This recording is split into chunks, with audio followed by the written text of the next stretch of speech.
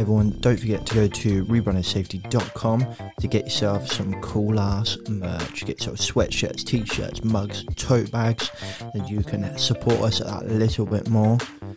And the best of it is you wouldn't even know you're supporting the health and safety channel because it just looks cool, man.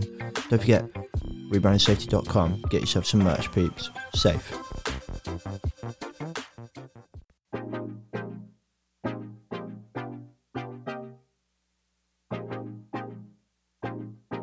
What's up, guys? Welcome back to Rebranding Safety. Rebranding Safety does exactly what it says on the tin. We're here to challenge the perception of health and safety gone mad. We're here to challenge those over-the-top practices, challenge the perception of health and safety. And we do that through providing free how-to videos on YouTube. We do that through in-depth conversations on this podcast. So if you're new here, hit subscribe. And if you're on YouTube, and the bell so you never miss another episode.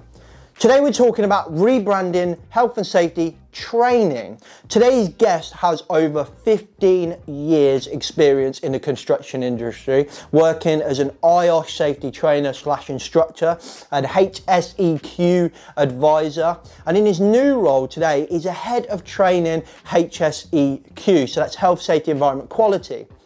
It's an opportunity to drive positive change through training. He's got a really interesting point on how he thinks that training should be higher up the hierarchy of control, which is a great point, and it's an interesting point to make.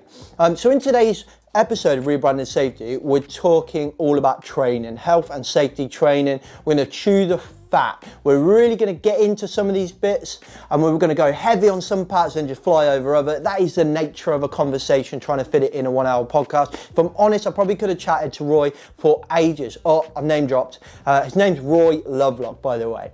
So make sure you listen to the end, because at the end I'm going to give my 2 top tips for improving health and safety training, and Roy's going to give his as well. So you're going to get 4 tips on how to improve your health and safety training, how to deliver great training. Obviously, there's going to be some amazing stuff through there that you'll probably get loads, so maybe listen with a notebook. So without further ado, let's get into today's podcast. Health and safety is almost a victim of its own success. We're in a pressured regime of health and safety regulations. A huge fire engulfs a tower block. Children being forced to wear goggles to play conkers at school. Worst oil field disaster, 164 dead. Rebranding Safety, the modern health and safety podcast, crushing the stereotype. Brought to you by Risk Fluent and your host, James McPherson.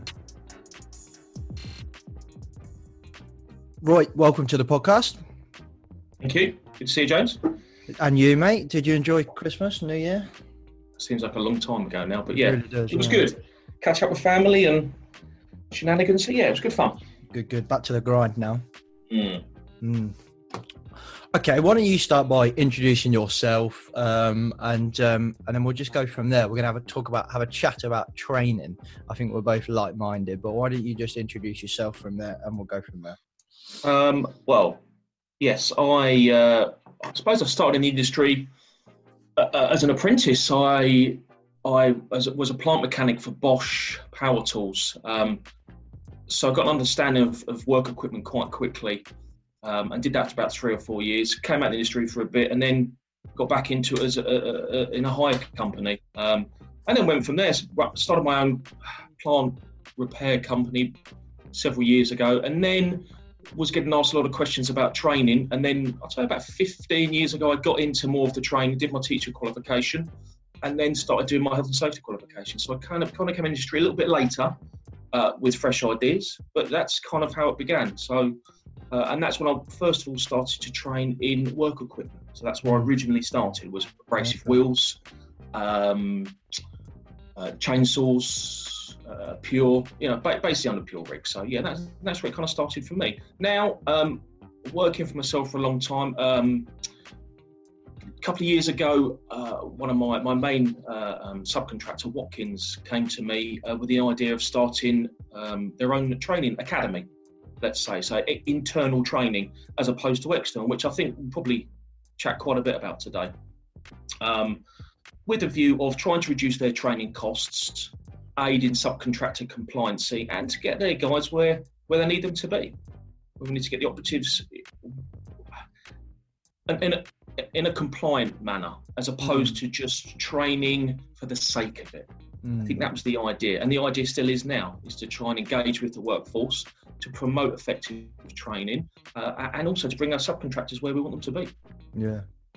So you train your subcontractors, do you? Yeah, well, okay. I always have done for the company. We've always been very good at making sure our subcontractors are compliant. So we've always actually given them a lot of free training, from abrasive rules, manual handling, face fits, standard training courses that we can cover on site. We've always, as a company, Watkins have always offered that to their guys in-house and for the external subcontractors, that's impressive. and to clients as well. So yeah, just okay. It aids, doesn't it? It shares the message. It produces positive behaviour, which I think is the main point. So. Do you find that's a rarity? I've not seen that before. It is. Contractor offering training to the sub is definitely quite rare to me.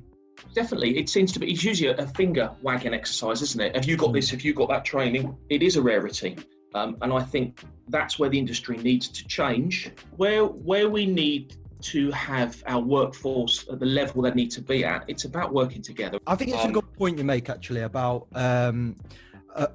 so. I feel like where you're going is, or maybe let's kind of say what I think it sounded like, is it feels to me like contractors will say, right, here's my line of responsibility, and a subcontractor, that's your responsibility. I've employed you, but you're a subcontractor, so therefore it's your responsibility. And I just think, well, actually, if we start really getting into the nitty gritty with things, maybe CDM or whatever, there is a consistent line, a golden thread of responsibility. And if we all just step back and just said, it's not about responsibility, it's not about legal liability or anything like that. It's just about creating a safe environment and delivering a product for our customer.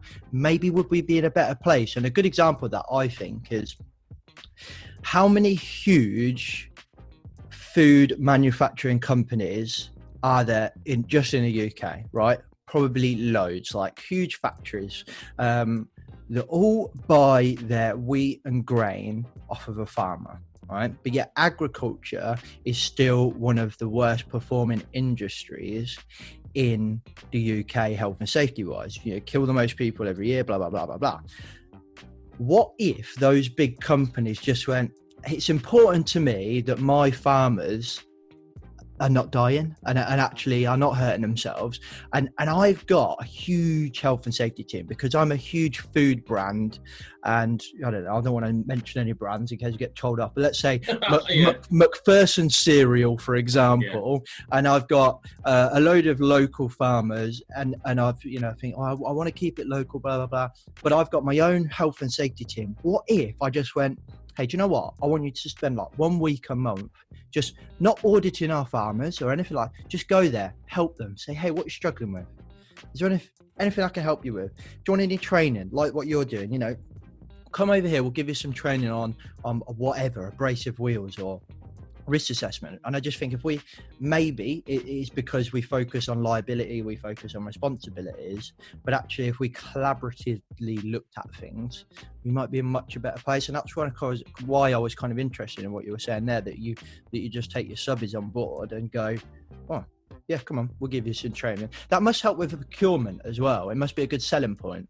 Oh, massively, because we're constantly talking to our clients about training and offering, not just training, but we're a member of the IOSH's No Time to Lose campaign, which we've not just joined, but we've actually supported with equipment we've purchased and information we're telling people. I feel like the only way that we kind of break this plateau, which let's be honest, this is what I think everyone's trying to do. Everyone's trying to come up with this new safety differently, safety 2, whatever we want to call it. Everyone's trying to come up with this new way of doing things to make us better, to get to 0 or whatever. We can have all the arguments about that. But I feel like the answer is really simple. I feel like it's just being collaborative. I really do think that the way we move forward, the way we break that plateau, is we start working together and not against each other from a safety point of view. Yeah, absolutely, and that's the problem, isn't it? Is that I think there's I think it's probably a little more difficult than just being collaborative. I think the problem stems from an old system of training, and I suppose I liken that to when we look at the difference between training and education. You know, We've all been on a course where we've gone home and the wife said, "Good day," or, and you've gone, "I was on a training course today and it was boring, really, to be fair. Didn't really get anything from it." Whereas if we educate somebody, they go home, they've retained a couple of pieces of information that they'll then tell somebody else.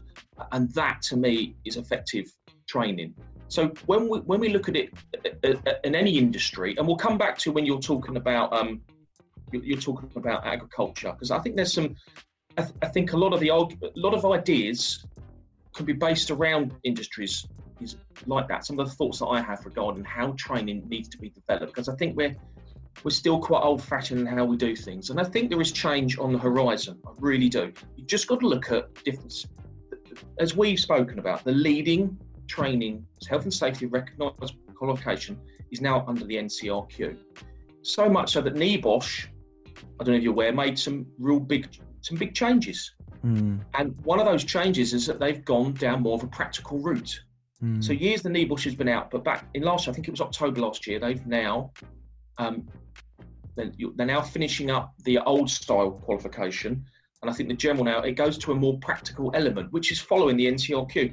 I think we're having change in the industry of training, and it really needs it. It really needs training, and across the board, agriculture, manufacturing, construction, it really needs a shake-up.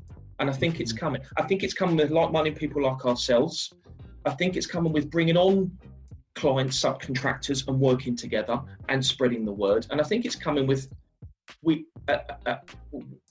advanced with our ideas of how we can train people. And there's been a lot of research on the type of training that's effective to individuals. And I think once we get rid of the idea of a cost implication and realise actually the cost implication is far less than the implication of absenteeism and sickness, and so forth, I think you'll see huge changes in the industry. And I think it's got to come. I think there's got to be a big change. Let's take this like right back then. So you mentioned about education, training. I've got quite a crude analogy for that, which I've used time and time again on this podcast, which 100% will come up, but I'll save it for now. What is training in your opinion? And let's start with a real basic, simple question of what actually is health and safety training? Health and safety training is giving people the skill and the awareness to reduce the risk to themselves. That's how I see it. That's how I see it. We can nag somebody to wear a pair of ear defenders all day long. We can issue them red cards, we can fine them. But if we educate them why they're wearing ear defenders, if we spend 20 minutes with them, not just once every 3 years, but if we spend 20 minutes with them and then a month later do a toolbox talk, and then 3 months later on we bring out a safety bulletin that talks then again about the risk of tinnitus, that's educating people. It's a message that continues, that doesn't mitigate risk, but it reduces the risk to the individual. That's, to me, that's health and safety training. Yeah. We can talk about compliancy, but to me, that's where we stand. Yeah, I don't like the word compliance, but we will yeah. So I think there is where am I going to go with this? I've got like 5 million things coming into my head that I want to talk about. Okay, what does it, in your opinion, it's like, I think when I say to people, right, what in your opinion is health and safety training, they all describe the room essentially. So they all say sitting in a room, PowerPoint, somebody telling me what to do, and I think that is a method of training.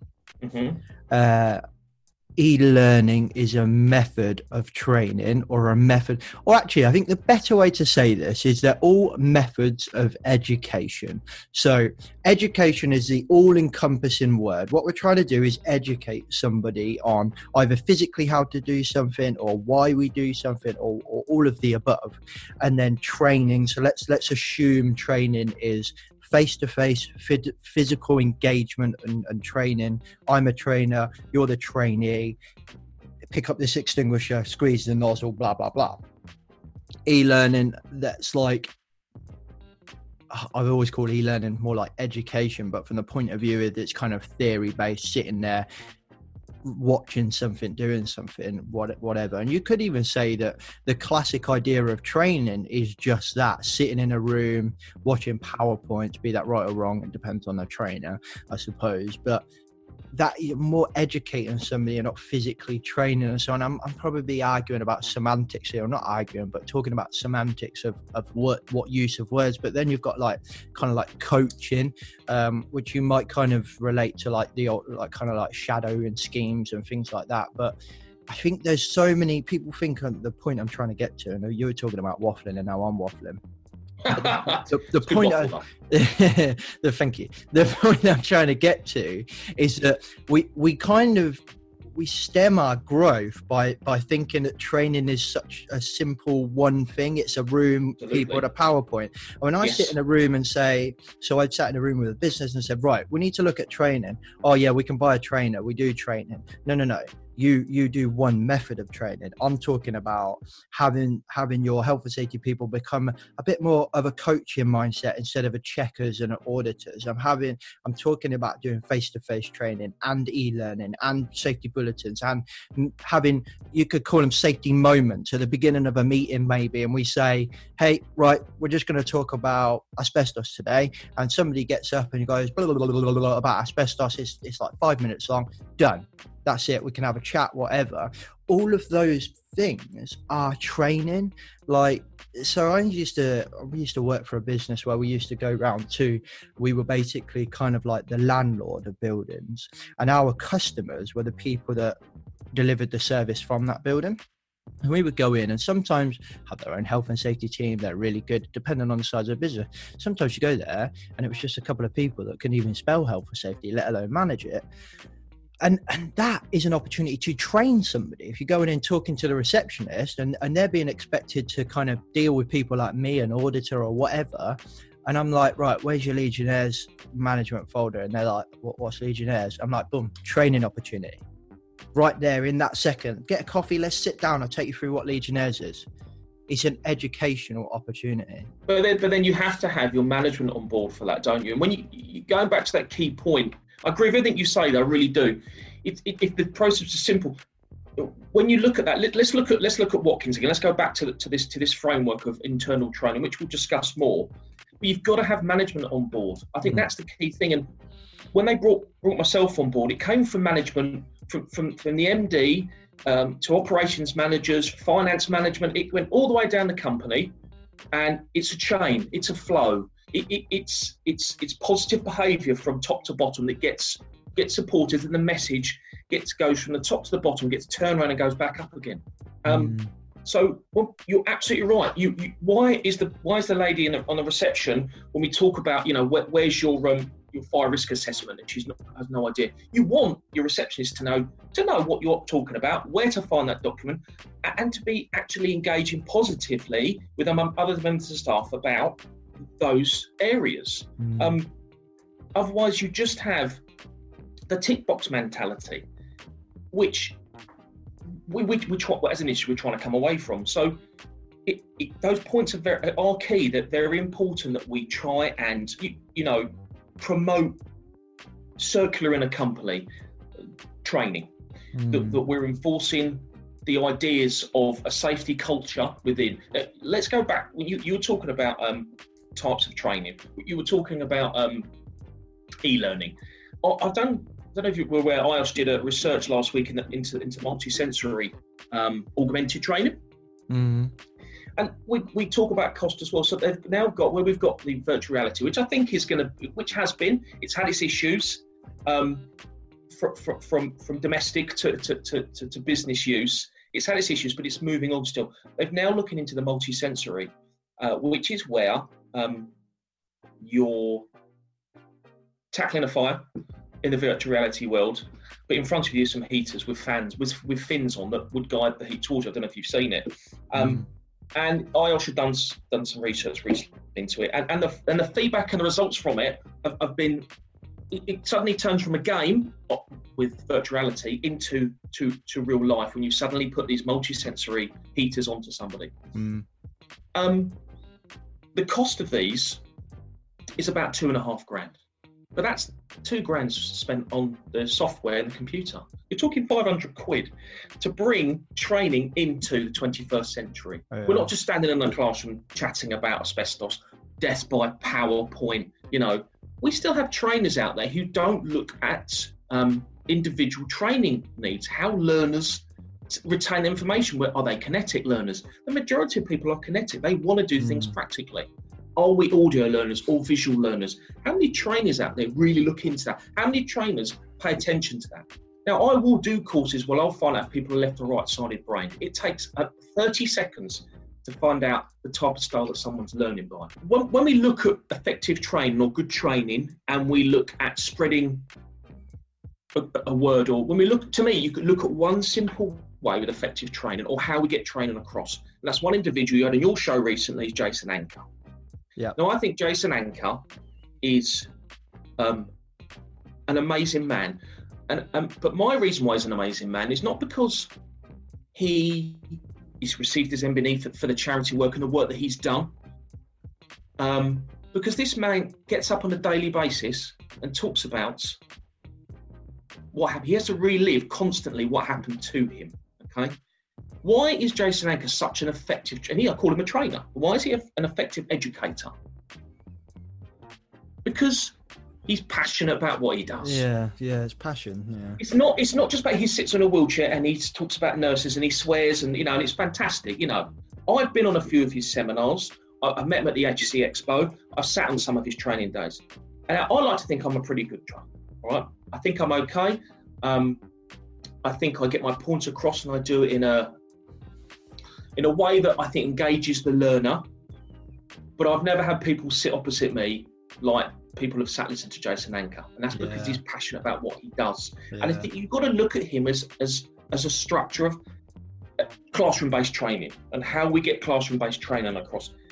The trainer has to be passionate about what they're doing. And I think when you look at external training, that's where you lose a lot of your focus. Okay. Yeah. He's engaging, isn't he? He's so, even when we had him on the podcast, it's not like kind of, he doesn't, he's a big character within the industry. He's a huge name, and with those huge names, sometimes they kind of demand respect, and I don't really like that. But Jason doesn't demand respect. He just gets your attention within seconds. He's so relaxed in a way. He was probably the first huge name we had on a podcast, and I was unbelievably nervous. And also the night I came on. And obviously, and then within seconds, I'm relaxed. It's just a chat. It was just, I was so engaged with him. It was such an amazing conversation, and to kind of put that into context is most people, you definitely know, but most people probably don't know, is how we kind of do this. So we have a pre-chat, as you know, and I'll put together some notes, and I have them on the screen to the left of me, right? I did the same with Jason. She had the same notes, and on to the left of me, one of those questions was asked. One. The rest of them didn't even mention them. Why? Because Jason went down this route I was not expecting. Went down more of a well-being route. We barely even mentioned working at height, I think, which is obviously the incident that happened to Jason. But yet the conversation was so engaging, I didn't need my notes. And that engagement and that passion and that kind of relaxed nature is something that I feel a lot of trainers miss. I feel like a lot of trainers are lecturers as opposed to trainers, if that makes sense. Yeah, because I think, as you say, Jason's I think what gets people's attention is his passion for it. Yes, he lived it and he lives it daily, but it's his passion behind it. And I think you'll find with a lot of trainers, they are carrying out courses that they're not passionate about, that maybe have the knowledge behind standing in front of people. And so they miss it. To them, it's just seeing out the day. And that, again, is the external training. Yeah, there's some great courses out there. There's some great trainers and some fantastic courses. But once again, I come back to this, and I'll be saying this quite a bit in this podcast. It's about the industry. It's about innovation. It's about change. It's about external v internal training. And I look at Jason Anker because, and I always point back to him because we look at his passion and his knowledge and the effective style of training that he has, and it's engaging. And you are relaxed and you are focused on him. And there's nothing else matters about him. You walk away from that training, and still now people will talk about it, and that's amazing because we lose 50% of the knowledge in a training course inside an hour. I mean, that's worrying. What trainers pick up on that? But where someone like Jason, well, I'm pretty sure people will 3 years down the line still be saying, "Oh, I met that guy, guy with that horrible accident," and they'll relive 3 or 4 pieces of information because of Jason. Not because Jason sits in a wheelchair, because of his injury, because he was passionate about what happened to him. Yeah. And I commend the man because he really lives it. He tells that story to people all the time, and he's still doing it now. And I went and saw when he first started training, which was a year into his training, and he's still as passionate now as he was then. So I have a lot of credit for that. But we can look at that as a benchmark for training. Yeah, I would. Some areas I wouldn't train in. CDM I wouldn't train in because I'm not passionate about it. Yeah. There are areas that I'm very passionate about, and people will listen is thinking, how can you get passionate about health and safety? You've got to be. To be a trainer, you've got to be passionate about what you do. You've got to be passionate about not what you're talking about, but the word and the thoughts that you have are being spread, not just from you and the individual, but from the people they're going to tell, the youngsters and the apprentices they're going to speak to. Yeah, the people with as you said, well-being, which we use that term mental health, but the term I like to think of, we look at well-being. It's about spreading a word. It's about engaging with not just with your workforce, but with if you're in the industry you're working in. It's about spreading that word to all those people. And I think it's got to stem from that training course. And training isn't used as effective as it should do. When we look at hierarchy controls, training comes so far down the list. And I think one of the reasons being for that is because we've become quite obstinate in how we train people. We still do the classroom-based training where we sit with death by PowerPoint, I was mentioning before. And there's nothing worse than that. Yes, a bit of PowerPoint's good, but we don't look at training styles or learning styles for individuals. And that's what I think when we go back to internal, external training. Internal, we can keep emphasising the points that we make by passing it on to supervisors, to management, to training departments, to the HR department. Well, we can continually develop that message. Best practice, positive behaviour. It is about coaching, as you mentioned, but it needs to change. I think it really does. I think we need to have a huge shake-up.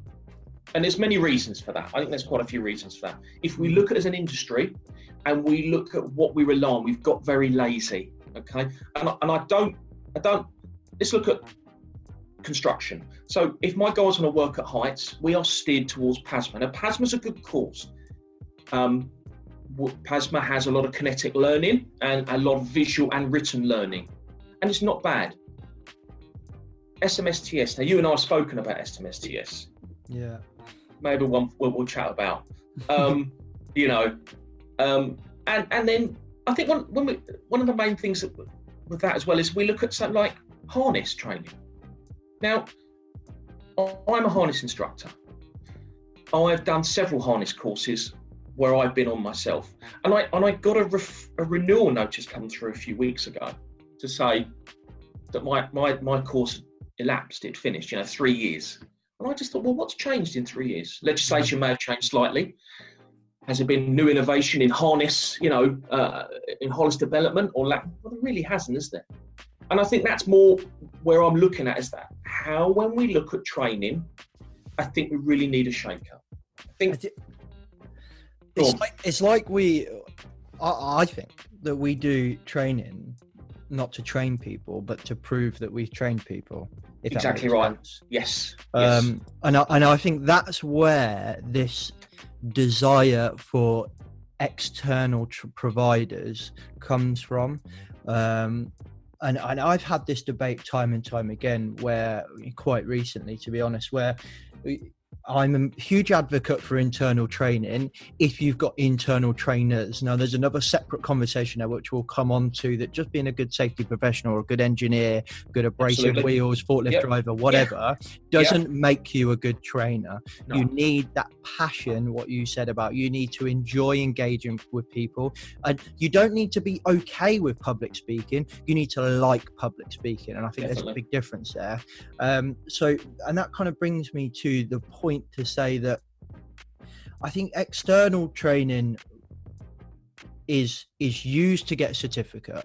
I think that courses like IOSH Managing Safely, your SMSTS and all these things, it's for a badge. That's all this is, and it's a real shame. And when I've said, well, what do you need that badge for? When we need to be able to show, in case something goes wrong when we're in court, that we've done the training. I'm not being funny. If you're in court, the training didn't work. No, so it's too late anyway. Oh yeah, but it could minimize our claims or in the civil courts. Yeah, it could 100%. Yeah, 100% that could. Why don't we focus though on delivering educating people so that we don't end up in court? If we look at this so backwards and it's like, but how are we going to prove it? You prove it by going out onto the workforce or into the shop floor or wherever you are and seeing that people are doing the work how you want them to do it. It's not hard.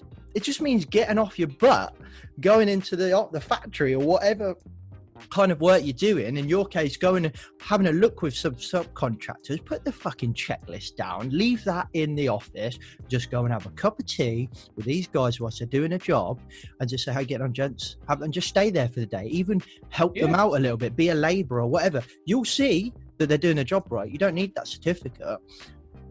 And that's probably why I'm so very passionate about creating internal trainers. However, I will caveat that to a point that I understand that there are financial benefits of going to external trainers. So, and I think, but is there? I think there is to a point. I think it depends on the business. So I think if you're a very small, it's difficult. If you're a very small business, I could and you're trying to train people on something very specific. I don't know. If you're like a small engineering business, you're going to employ welders, for example. Let's say you need to weld, and then someone comes in and said, "Oh, have you trained these welders?" And we're like, "Well, I don't really need to train these welders because they've been welding for about 40 years." Absolutely, yeah.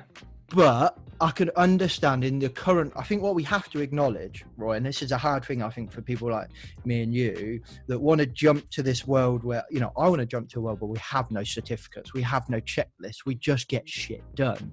But we have to acknowledge that we're in that world now and kind of take baby steps. So I understand that there are reasons why we have external trainers, and I think that the benefit of an external trainer is you can go to McPherson Training, for example, and you can have a myriad of courses. You have a library of all of these courses in one place. It's a quick go-to, one-stop shop.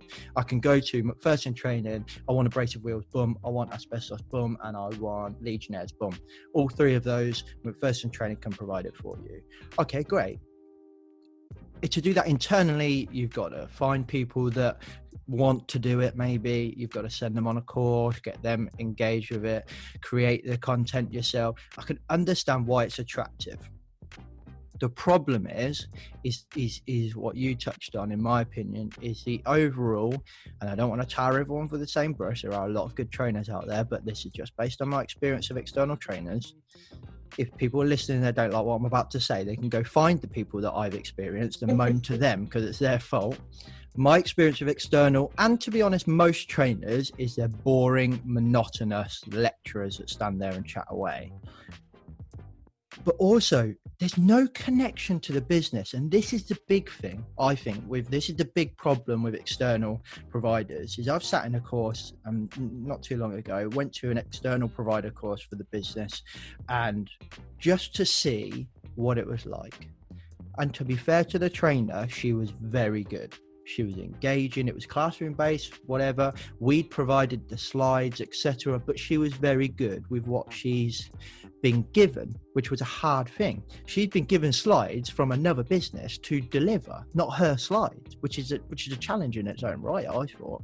She's been given all these slides. Oh, she was very good. She was very engaging. The problem was, if I went, hey, how we actually do it at McPherson Business is like this. Is that right or wrong? And the trainer's like, I don't really know. It's up to you.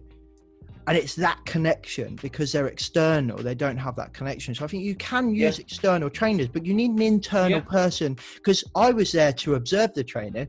I was answering all the questions that the delegates had, because I was the internal health and safety person. And how many guys would do? I mean, it was about. It's funny, 15. I did an asbestos course last week. Okay. And I won't mention the client's name. But beforehand, I asked them why they got me here, and they'd explained they'd found that they're building a bridge, and they'd found some stuff, asbestos related products in the ground. So I said, look, how far do you want me to go? It's only awareness course. Awareness. Where do you want me to go with this? Yeah, I know.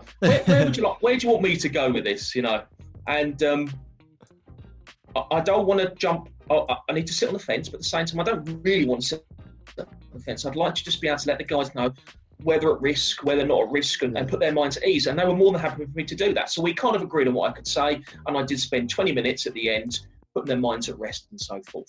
Yeah. But that's the difference. I've been on so many courses, external courses, where you leave questions down. Think about training in its own right. We're talking about in all industries where we're talking about adult learners. Okay, what do adult learners want from a course? They want answers to questions, okay? They go in with the ideas and thoughts. They go in with their own knowledge. A lot of them have got a lot. We've all had that with guys who have got a lot to say for themselves. How you deal with those is another way. I've got some of those on the company who have a lot to say for themselves, so I have to train. And you've got to deal with that. But the majority of learners, adult learners, are self-motivated, and they have a need or thirst for knowledge. And they want those questions answered. So to give them the finer points on a PowerPoint and then to leave them without the questions answered, to me, it makes the training totally irrelevant. Yeah. In talking about what you just said, that makes it completely irrelevant. So yes, agreed. External training, it's a great, because if you just have internal, I think it leads to that term group thought, doesn't it? But if you get an external client, or an external trainer, that they can bring some new innovation and idea in, that then stops it listening just to my voice drone on. Because I wouldn't want my guys just listening to me all the time, my dulcet tones. No, you want them to have some influence. And we've got some very good external trainers. We've selected a few that are fantastic, especially our STS. They're a very good company. And every bit of feedback from my guys is that the course was very educational, but what was in it wasn't really practical to them. So it's funny, my issues with the course, not with the training provider. The training provider are actually very, very good. Yeah. So, yeah, in answer to your question, what you're saying, there is a scope for external training, but then it's how it overlaps with where we look at internal, how far they go, and that's one of the issues with the external side. Plus, it's expensive, and that's another issue with it as well. Yeah, and as you say, in a real world, we want everybody just to be able to go about their job safely, you know. But we won't get there. But what we could get to is to a point where we don't have to constantly look at the refresher every 3 years. That's another issue that we'll talk about that I struggle with. I struggle with the whole refresher training, that we lead people. We do a first aid course, but we leave 3 years. Look at the NHS, okay? Now, we've all got our own thoughts and ideas about the NHS, but the NHS on training works very, very well. They'll do some patient manual handling training. They don't just then renew it in 3 years. They'll renew it in maybe 18 months, but they have coaching. They have link nurses during that time, continually spreading that word of what they were taught. So they'll go around, like you said, and they'll do spot checks to make sure, and they'll go and have a cup of coffee, and they'll go and make sure guys are doing things right, and they'll put them right. Oh, do you remember? That's how simple things, but they don't do it. They're taught not to do it in a derogatory way, but to do it so they're just reinforcing that message. And the NHS do it very, very well. Whereas our industry does it the other way. It does it the other end. We just do some training, do it again 3 years' time, which to me is completely wrong. Yeah. Unless it's guys in our position, guys and girls in our position who have to do CPD, which we'll talk about. But that's where I think we should be looking at. I think it just solidifies a point. I think it just solidifies a point that all we're doing is just doing it for the certificate. You know, how many audits have I had? I can't even count on all of my digits of where they go. Have you done training? Yep. Can I see 6 certificates? Yep. There you go. Are they in date? Yes. Done. And don't get me wrong, a good auditor will then go and find people on the shop floor and challenge it and ask them questions about it, et cetera, et cetera. Yes, but we can't get away from the fact that why do we need, and to be fair, I think, didn't they change first aid? You don't have to, is it legally, you don't have to get it reviewed now? I can't remember. Was it just St. John's? Yeah. I can't remember. No, the agency used to be guided towards was it 3 day, but they pulled away. I'm not totally sure myself. And they you used to have to, either it was in guidance or it was just St. John's Ambulance or something, I can't remember, but you used to, it was kind of unwritten law that you had to get it reviewed every 2 years, 3 years, whatever it was, and they kind of got rid of it a few years ago. It's a long time since I looked at it, so it's a bad example, to be fair, but it is like, I've always used the example of forklift driving, right? So you have to renew your license. I think it's every year now with forklift driving. But yet you can get a driving license on a car that goes 70 miles an hour. You can go faster if you want to. You can go 70 miles an hour. And you get your license when you're 17, and you never have to renew it ever again. You never have to go on any refreshers. Not till 127. Exactly. And how many people die on our motorways or in cars compared to how many people die from abrasive wheels or bad first aid or Legionnaires or asbestos or, to use my example, forklift trucks? It doesn't make sense. It's like we are backwards. And it's like, why? Because I'm not being funny. Old people are probably the worst. Young people and old people are the worst drivers. Other than Audi, BMW drivers and all that crap, all right? They're the worst because shit's changed. The culture's changed. How we drive has changed. The roads have changed. The cars have changed. Since my grandma, for example, even though she doesn't drive anymore, thank God, it's changed since she was 17 or whatever it was when she could drive. But yet we don't renew our licenses. I think that there is proof that we've got it backwards in our work environment. Absolutely. And then they get it right. If someone's caught speeding, what do? We educate them. We send them on a course, and we send them on a course for half a day, and they're educated. And I spoke to someone recently who was telling me about the course that they went on. And they said, "Oh, do you know what? I've completely forgotten about if there's lights down a road, it's 20 miles an hour, 30 miles an hour. 30, yeah. But he said, I've forgotten about that. I did it in my highway code. I did it when I did my test 25 years ago, and I've completely forgotten that point. And that's been out since like 1947, you know. Yeah. And that completely, you know, proves your point. Proves your point. Yeah, absolutely. Yeah. I did the I've been on a speed awareness course. Do you know what? I had a feeling you're going to say that, mate. I'd have put money on that. as a safety professional, I'm obviously a hypocrite. I won't tell you how many points I've got. I'm a much better driver now. When I was young, when I was younger, I like to think I still am young, but when I was younger, I did just drive like a twat. I will hold my hands up. But I went on a speed awareness course, really nervous. I don't like being told off, and I thought I was going to get told off for half a day. And you know what? I wasn't. I was educated. There was things that there were 2 gents doing it. They were very good. They were engaged. They were passionate. They made it entertaining. It was funny. They really got the group going. You know, you do the go around the room and you say, "Hey Roy, how fast were you going?" "Oh, I was doing 32 and a 30. "Oh, naughty you."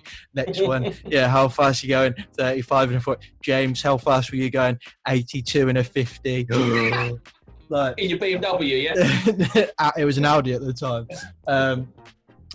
In my defence, it was a temporary speed limit, which I thought was finished, but it wasn't. Yeah. Oh, that old temporary speed limit, was it? Yeah. But I was still speeding over the national 70 anyway. But that aside, it was really good.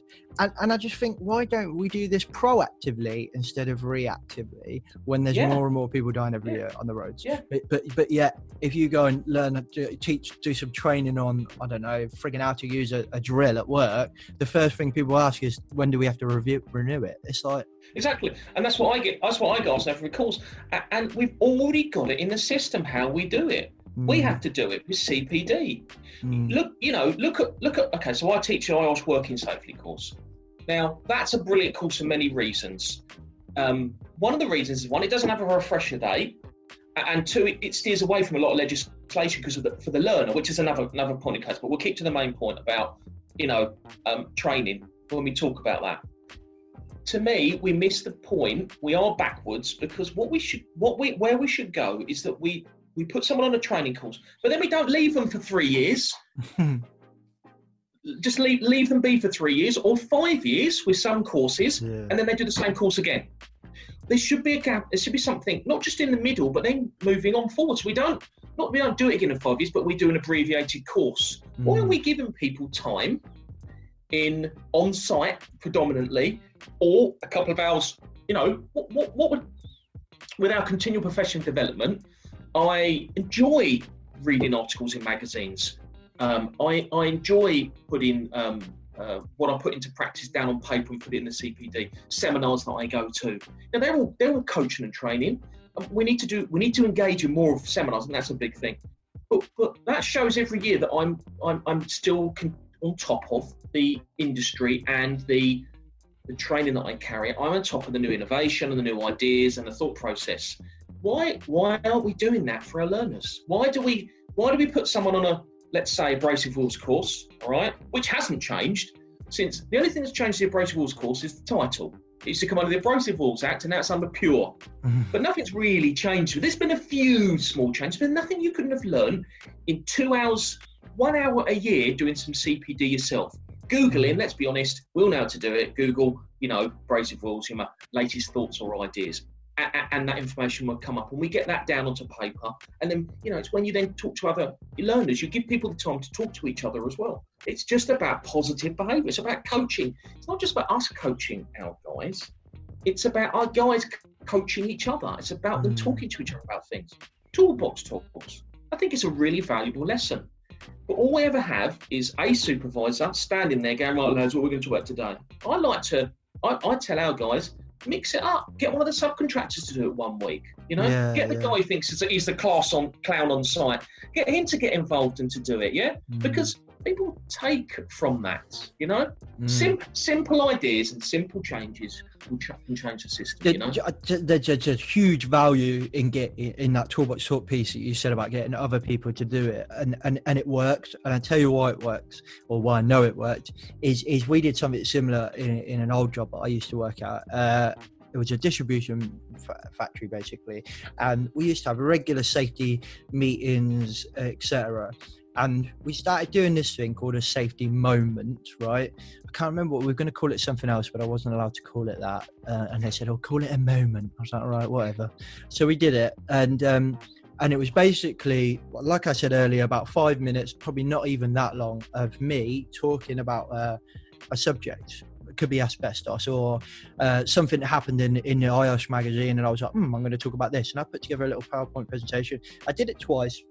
And then I said, right, did everyone enjoy today's moment? Yeah, they did. Right, FYI, I will do next month's meeting or next week's meeting or whatever it was. After that, it's going to work around this table. And you are all going to go away, pick a subject, one a week, not everybody, just this person this week, that person next week.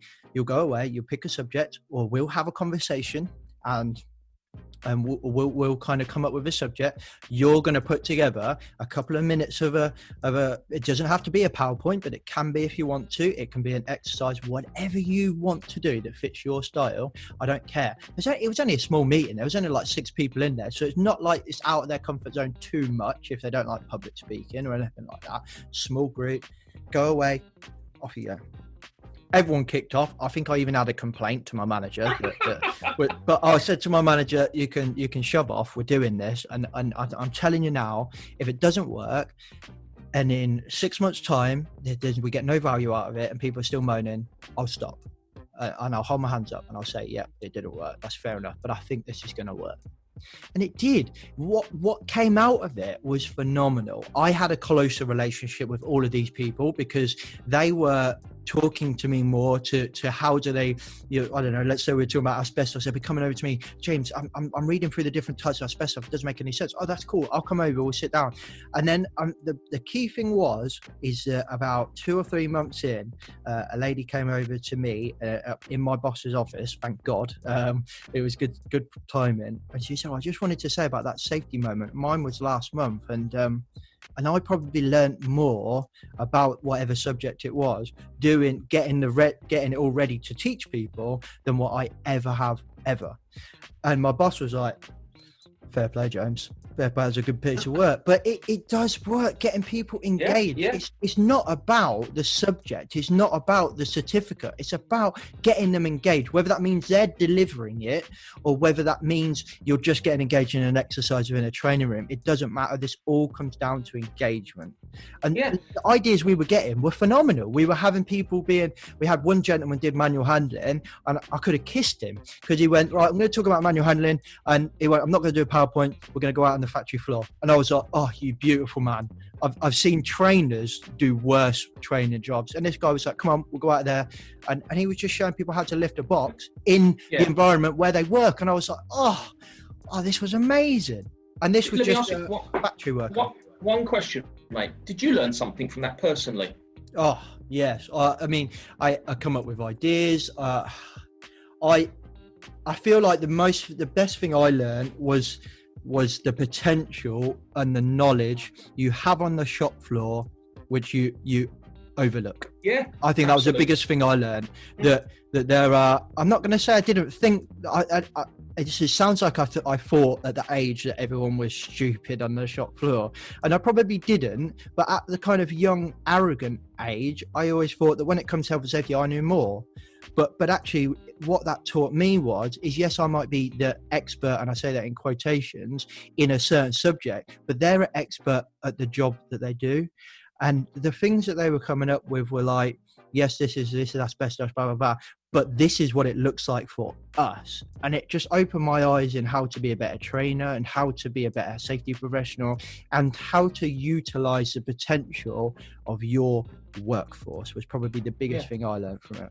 Absolutely. You know, regardless of titles, you're one of them, you work with them. Exactly. And they've got to, not only have you got to be out, they've got to trust in what you're educating them on, but you've got to be able to take from them as well. I think that's one of the most key things that we'll talk about later on, about a couple of points of looking at good trainers. I think that's really one of them, about how we engage with our workforce and how we listen to them. Now, I'm going to name drop a client. One of the clients who work with Mount Anvil, they have health and safety coaches. That's their title for us guys. They got a guy called Tom. Now. Yeah.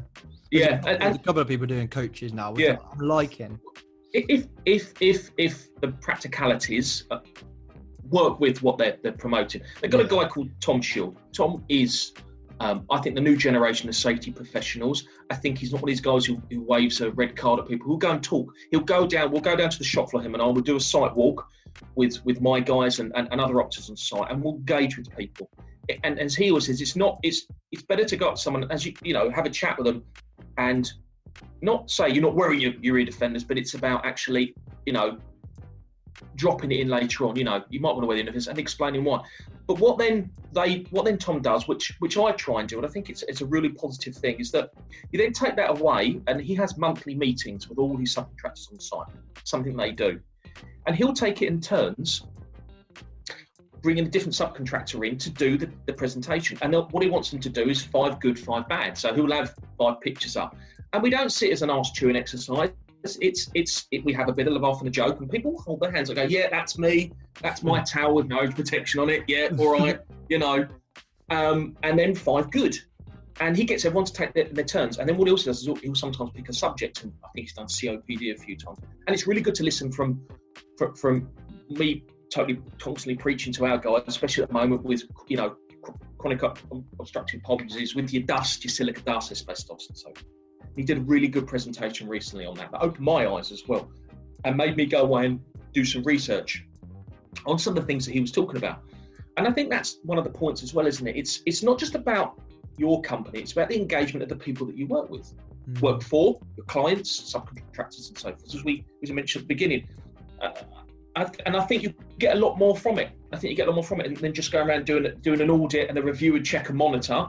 I think if we actively sit down, discuss things as groups and enforce messages, but not just those people we respect. If those people we respect listen to us as well, and then the people that respect us listen to us, you will get so much more from people.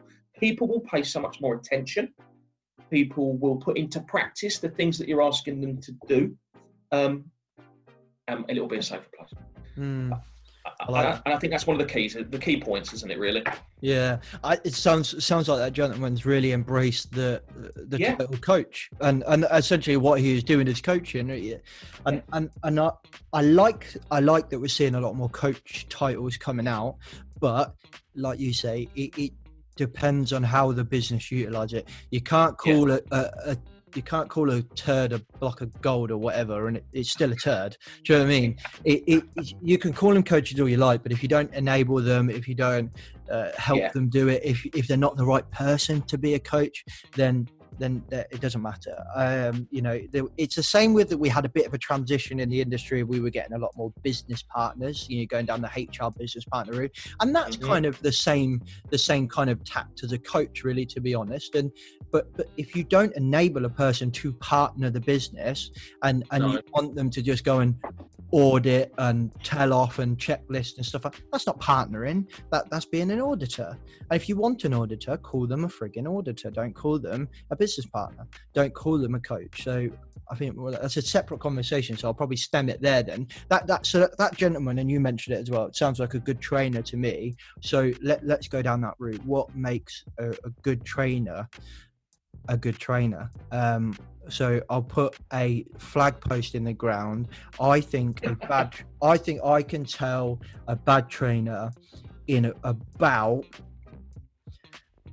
2-3 minutes. Easy. Yeah, I agree with that. Yeah, I agree.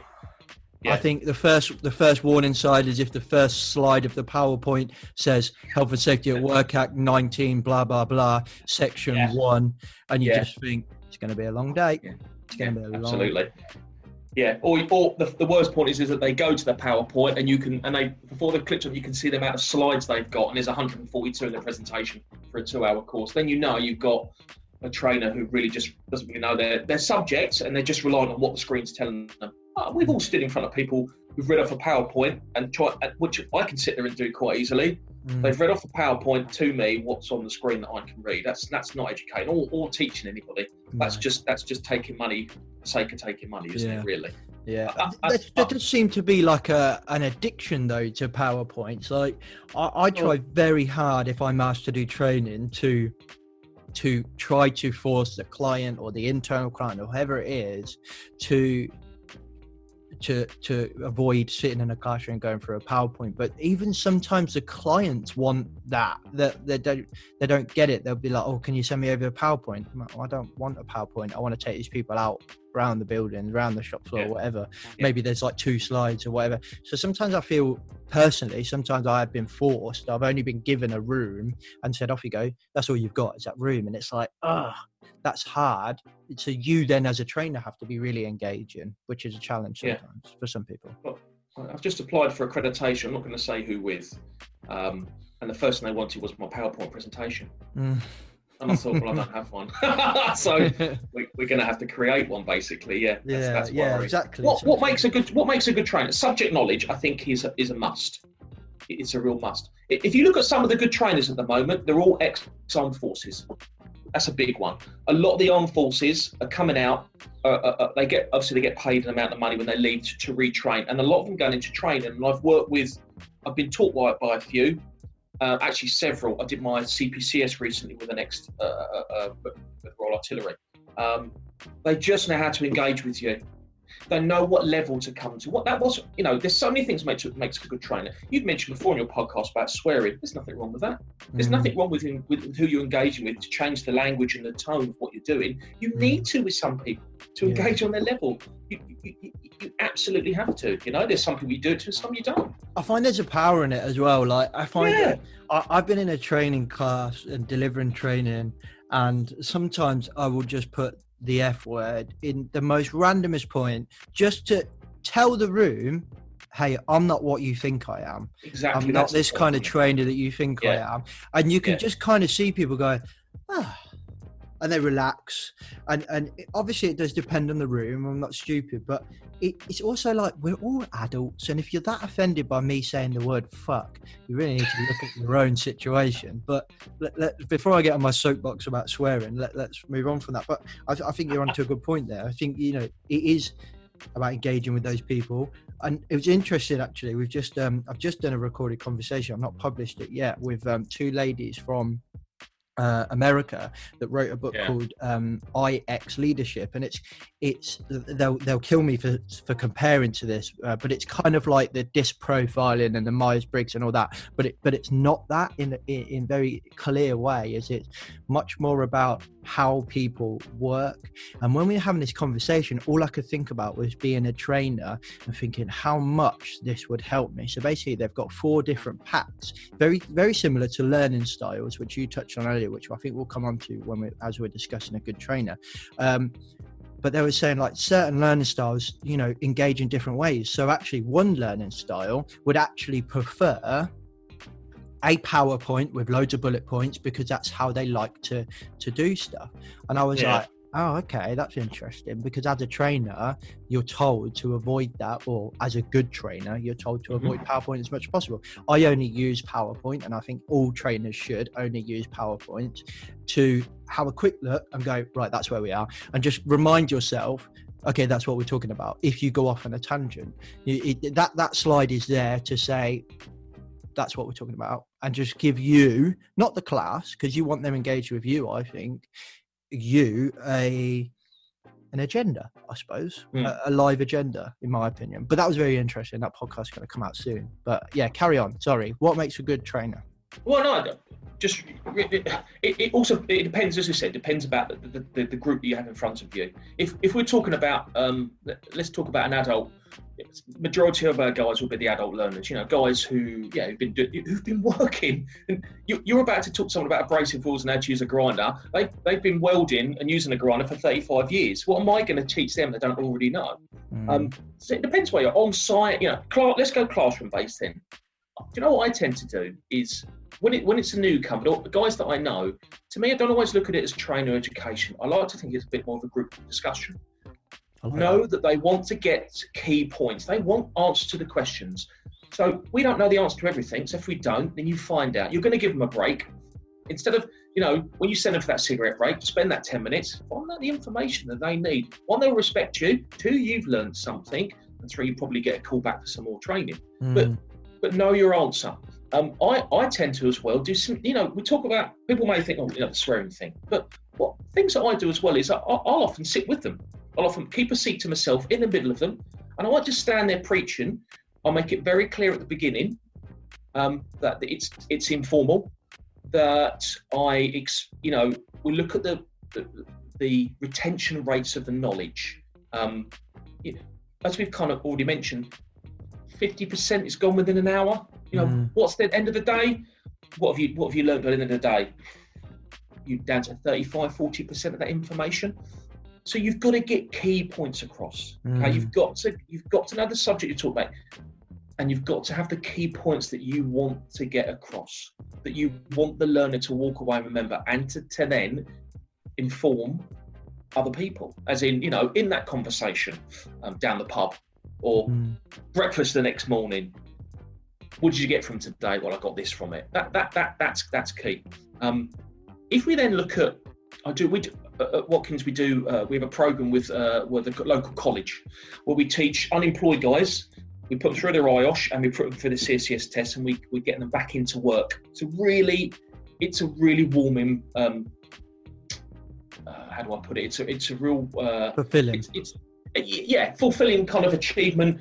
You step back after a day and you think, you know, I've helped 7 of those guys get a job. Well, you know, we've got them all through the IOSH, we've got them all to the CSCS, we've applied for their CSCS card, and then they email you a week later and they say, I've got a job. And you just think, wow, you know, so much so one recently, I trained a few years ago, contact to say bought his first house. Now, I didn't cry at the birth of my children. I didn't, but I hope my wife doesn't listen to this. I didn't cry when I got married, but this brought a tear to my eye. Genuinely brought a tear to my eye. This guy saying, this guy lived on his friend's couch. 3 years later on, he's buying his first house with his missus, you know, and part of that journey was that. So it's really rewarding, you know, it's really rewarding. But when I look at those learners, I have to do that very differently, because these guys are like baby birds in a nest. The majority of them don't understand health and safety. All they've heard about is from their peers, which usually is quite negative. So I have to start from scratch, you know. I don't really engage adult learners with legislation. They don't want to hear about the Health and Safety at Work Act. They don't want to hear about working at heights regs, you know. It's my job, and neither do I. Yeah, same here. So I leave a lot of that stuff out. But with these guys, I do a very simple summary. So look, a good trainer is looking at who's in front of you, what you're training, who's in front of you. It's about preparing yourself. Every course will be different. It's about being able to retain information they give you, learning from those people in front of you as well. Every course is different. Every individual will be different on those courses, and it's about being prepared. You've got to be on the front foot the whole time. Yeah. But be prepared to go on the back seat and actually listen to what people have got to say to you, because you will get big characters who have a lot to say for themselves, and you need to hear them. You need to let them have their say. Not too much, but you need to let them say. So a lot of things make it good. To me, preparation, subject knowledge is very, very important. And as we said before, mate, passion. Passion's the biggest one. To make a good trainer, you've got to be passionate about what you're doing. Not just about health and safety, but the course that you're talking about. If you're passionate, your attendees will get a lot from it. Okay. Yeah, you will get, you will always have guys who are not with it. You know, you're always going to get that. And it's how you deal with that is differently. But yeah, to me, passion's key. Good trainer, I personally think. I think there is so much to it, isn't there? I mean, I like what you're saying about kind of having those key points. I've always called that kind of like, I say always, I wasn't born a perfect trainer. The last few years that I've been really focusing on it, I've kind of called it the golden thread. And I pick one or two or three very specific things that you can take away from this. So I've been doing a lot of fire safety training lately, and I said, you know, the key golden thread is, if for the people managing buildings, essentially, is ask two questions. If there's a fire, will you know about it? So you're thinking about alarms and warning systems. If there's a fire, can you get out of the building? That's all I want you to take away from today. All right. Yes, we're going to cover alarms. We're going to cover compartmentation. We're going to cover stories and case studies, etc. We're going to do exercises. We're going to do all of that. But if you remember two things from today, if there's a fire in your building, will you know about it? Is there anywhere in that building that a fire can start and you won't know? And if there is a fire, can you and everyone that you're responsible for within your role get out of the building? That's it. Two simple questions. And that enables me to bring everything back round to that golden thread. You know, everything we're talking about complements those two golden threads. And it just, you keep saying it all day long. I was introduced to the golden thread. I think it was just before, it was a long time ago. Somebody said it to me, and I can't remember who it was, but then Dame Judith Hackett talks about it quite a lot as well in her the Hackett report. She mentioned about the golden thread in there with a line of communication, I think it is. But anyway, I think that's important. I think the relaxed piece is a huge thing. I think if you're delivering training for health and safety, like you quite rightly said about your gentleman, that's by the way, that sounds like an amazing thing to do, helping people get a job and all that. You're dealing with the perception before they're even in the room. They've not even got in the room, and they think it's going to be a crap day. Yep. You know, they already decided they're going to get home and tell the wife, health and safety training, and so it was a bit boring. And I've been there. You know, we have to go on more health and safety training than all the people that are not working in health and safety. If anything, we're the experts on death by PowerPoint because we've been there. Yeah. And I think that is important, but there is just so much to it. But I think when you were kind of talking about abrasive wheels, and you said, well, let's talk about the classroom side of things. And one thing I was thinking there when you were going to talk about the abrasive wheels thing is, I think these guys, like you were saying, or welders or whatever, been welding for 20, 30 years, been working on abrasive wheels for 20, 30 years. As a trainer, don't be afraid to use the talent in the room. You don't have, Absolutely. yes, you have to have the specialist knowledge, but you don't have to be the smartest person in the room. You don't have to know everything. If I've got somebody in that room that's a ex-firefighter and I'm talking about fire safety, to me, that's like, whoa, thank God, somebody else that can do some talking today, and I'll let them talk. You know, if you're doing a kind of on the shop floor or in the workshop training about welding, I would run that personally more questions based. I'd be like, oh, show me what you do then. What's welding? How do you put your PPE on? Where's your PPE? And then just have leading conversations, leading questions, and be like, do you know why you wear that? Do you know why you put water on a disc cutter or stuff like that? You know, do you know why that is? Well, just because we've always had to. Actually, it's no for dust. It's and you just, I would do it that way personally. But I've seen trainers. Go on. Manual handling one. Well, the manual handling's the best one, isn't it? Because whenever I do a manual handling course, I have one opening question. Come on, who's got a bad back then? And that's it. You know, that opening question pretty much guides my course for the next couple of hours. Because, you know, I've got lesson plans written for all these courses, but I never follow them because, you know, because it will go, my courses are arse about face, back to front constantly. You know, I'll talk about, I'm a big believer in manual handling training, on how we look after ourselves. People are always in this belief that you've got to go and see an osteopath and a chiropractor. Well, 80% of backs will heal themselves. So Watkins, we actually produced a book on how to look after your own back. We've given to all the workforce and our subcontractors in line with some manual handling training to emphasise that report. So we're talking about, when we train people, what we're doing currently knocking out a load of manual handling training, which is backed up with this book on how you look after yourself. So a lot of my training is back to front. So manual handling to me is actually more emphasis on your back will repair itself. It's about how you look after it to prevent that injury.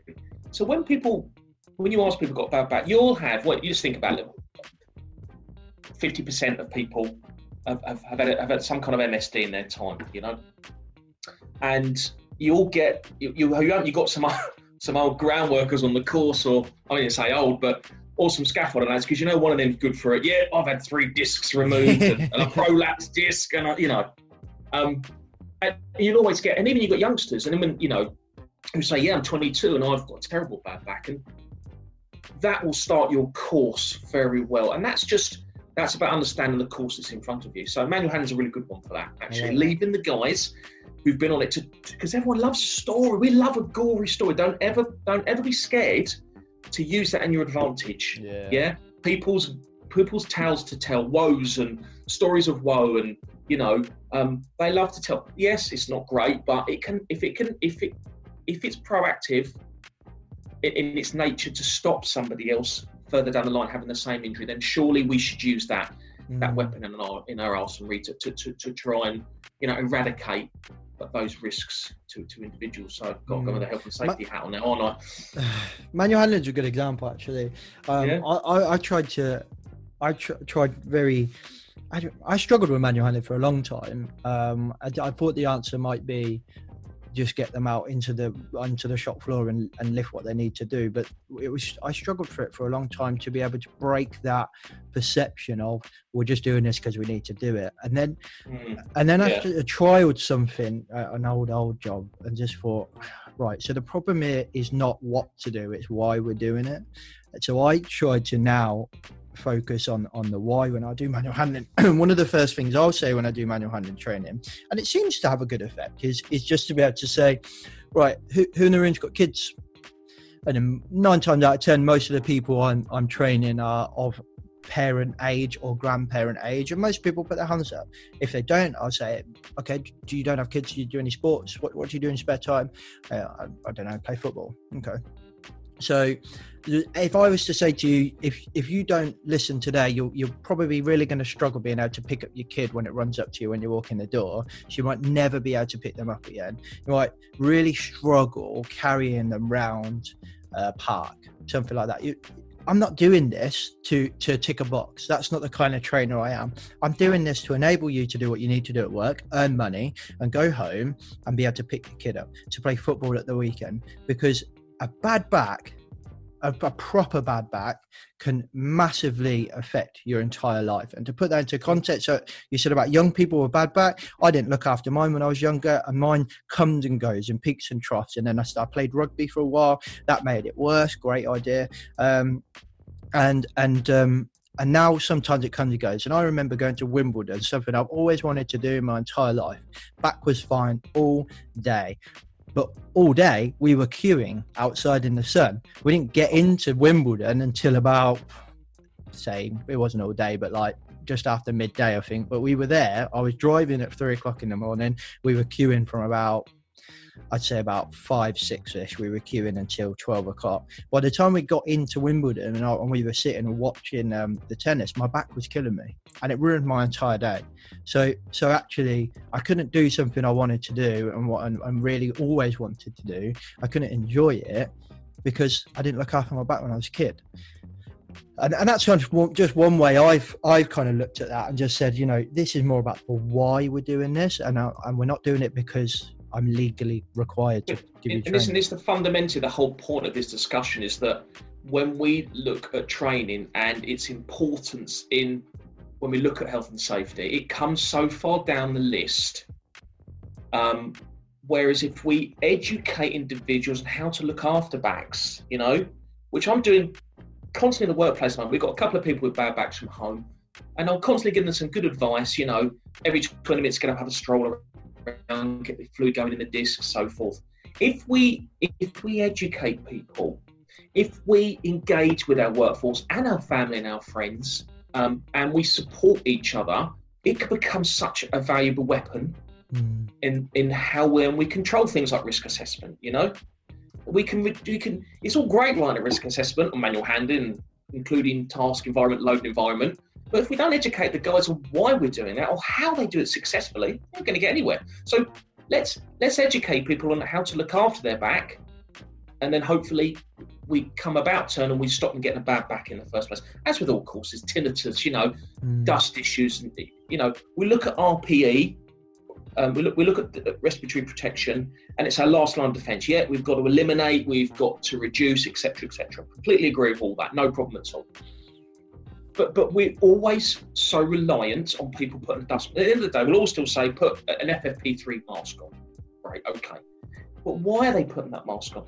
If you tell somebody the benefits of wearing a mask, if you explain to them the damage that can be caused because of the silica dust, and we all know what asbestos is. What we do, we've done is, but especially with silica dust, which is the reports are starting now and documentation being put together and feedback, and we're going to have some serious problems. You rely on the industry. It's going to be quite big. If we explain to people in 15 minutes the simple procedure of an intake of breath and an exhaling of breath, something we do 20,000 times a day, and why we do that, and how the body functions with that, how the bronchial airways adapt to that, you get so much more from people. Because once again, we're coming to the end. We see training as the last point. It should be one of the key factors. Because we're training individuals, we're opening individuals' eyes. We're educating them in how they look after themselves. Yes, as management, we put in risk assessment, and then we have to have the backing of the management to implement all the ideas and the thoughts we have to mitigate risk. But if we give guidance, and we say training, let's not say that word training, and education, educate, guidance, group chats, consistent, following up of that information by, talk or bulletin or going onto site and having a chat with people, you will see a reduction in injury, in sickness, and you'll get the benefits from that. And you're going back to that queuing at Wimbledon, okay? And us as individuals, we're just as bad what we do at home. We all know that. You walk away after that, you think, God, I know I can't stand around an hour in the queue. This, that, and the other I should have done. I should have drunk a bit more fluids, or I should have walked up and down a little bit. Let someone stand else in the queue. So we're always learning as well. But the point is that if we could give people that tool, that weapon of information, for themselves, so they can use it for themselves and retain that, you'll see a reduction in a lot of the issues.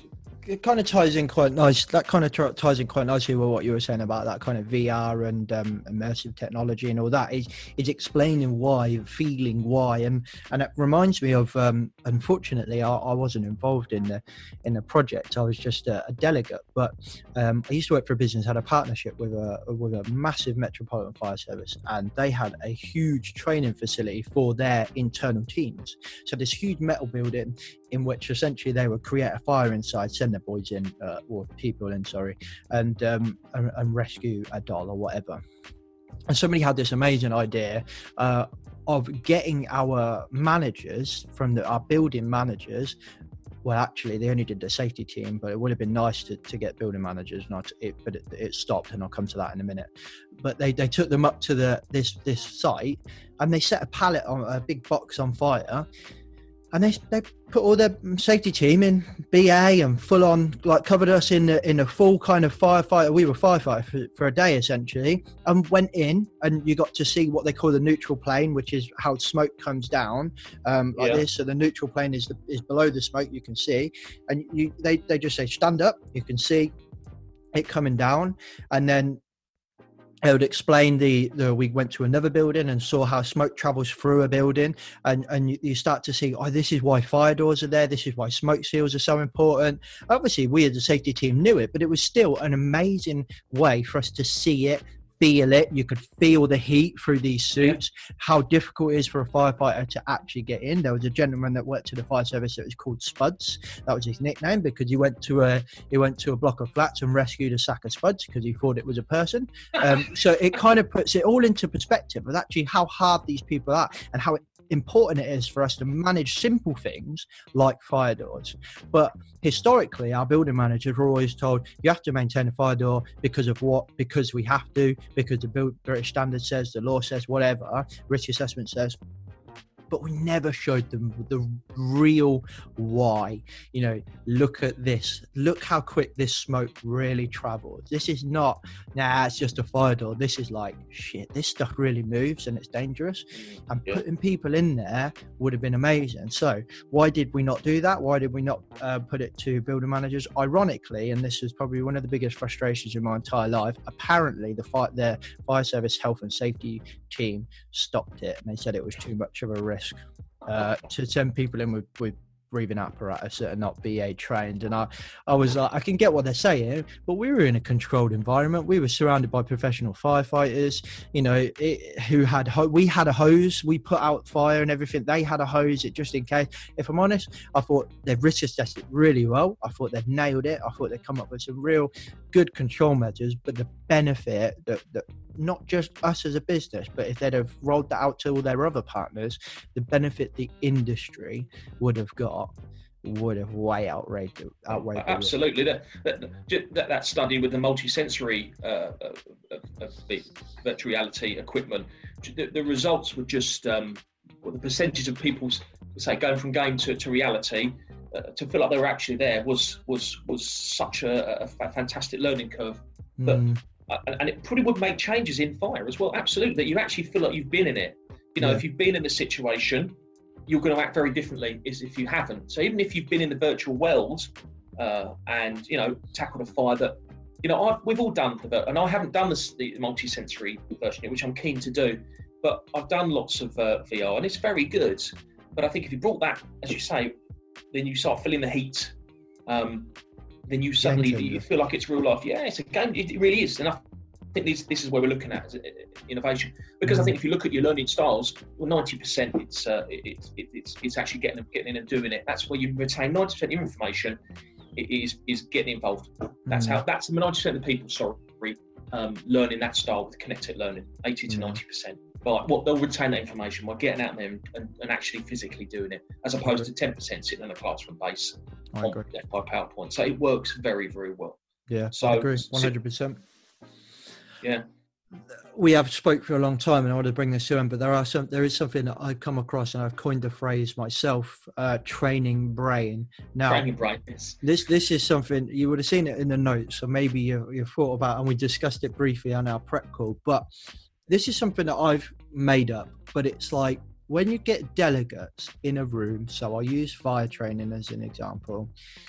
Is that they I don't know whether they feel obliged to, or whether it's subconscious or whatever, but I call it training brain. And basically it means that the delegates seem to demand a higher standard of safety in the training room when I, as a trainer, ask them a question. So, for example, Roy, where do you think we should have a fire door? And the typical answer is everywhere, every single door.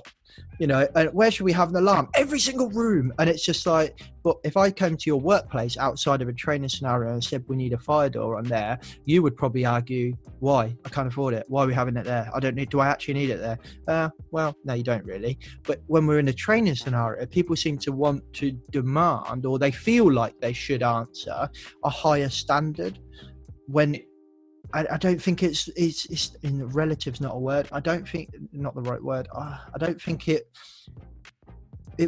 connects to how they actually feel. I feel like they feel obliged to say that. I mean, I've had arguments with a gentleman that said that the bloody coffee machine in the waiting area was going to explode. What if the coffee machine exploded? Well, when's the last time you saw the coffee machine explode? We wouldn't have Costa and Starbucks if they were that explosive. Well, it could, couldn't it? Well, yeah, but my jumper could spontaneously combust tomorrow, you know, if we're going to really go that far. Well, yeah, but, you know, that's why we should have a means of escape from this room. What, should you have a means of escape from every room? And you just like, do you get what I'm saying? Like, I don't know if you've ever come across it or... Yeah. Oh, yeah, definitely. I constantly come across people who've got an argumentative question to ask. And who, I think it's those who, I think they're the ones that, as I said before, have questions to be asked. But to begin with, I think they need a question asked about, one, they're asking you as a trainer how you see things. So if you gave them a standard answer from the rule book, you know, from legislation, I think you'd probably lose them. You'd lose them. But I think if you give them a common sense answer and conversation, you kind of keep them on board.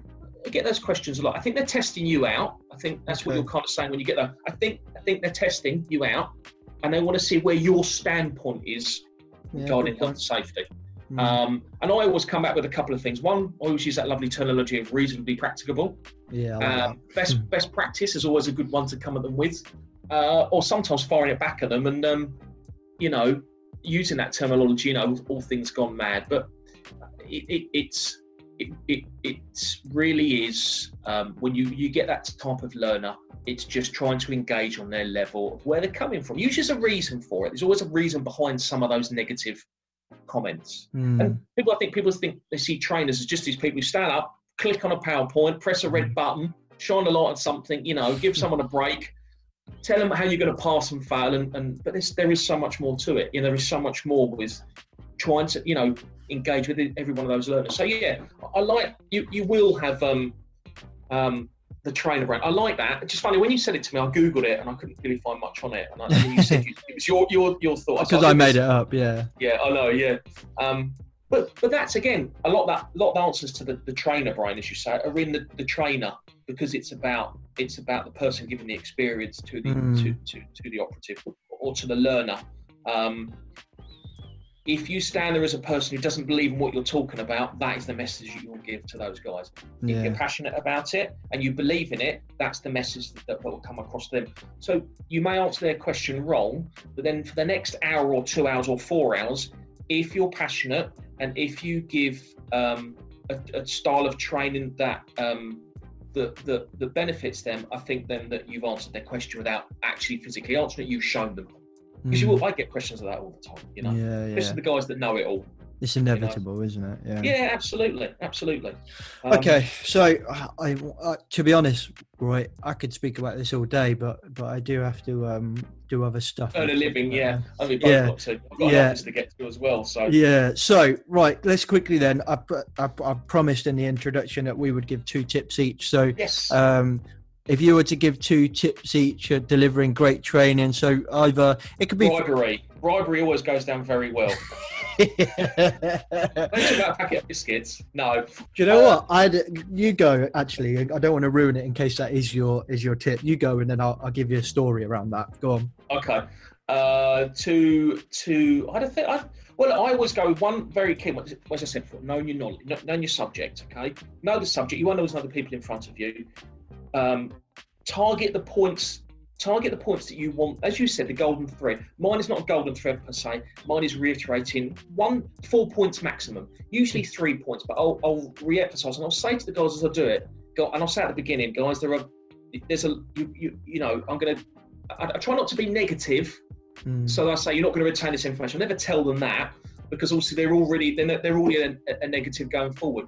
But I'll always say that there's things we're going to cover. I'm going to try and keep legislation quite simple for them because there is information I want them to walk out the door to remember to look after themselves because that's what we're passionate about. And I make it very clear at the beginning I'm passionate about it and that we want them to protect themselves. We want them to go home to their loved ones. Everybody deserves to. And we may laugh and joke, but that's what it's about.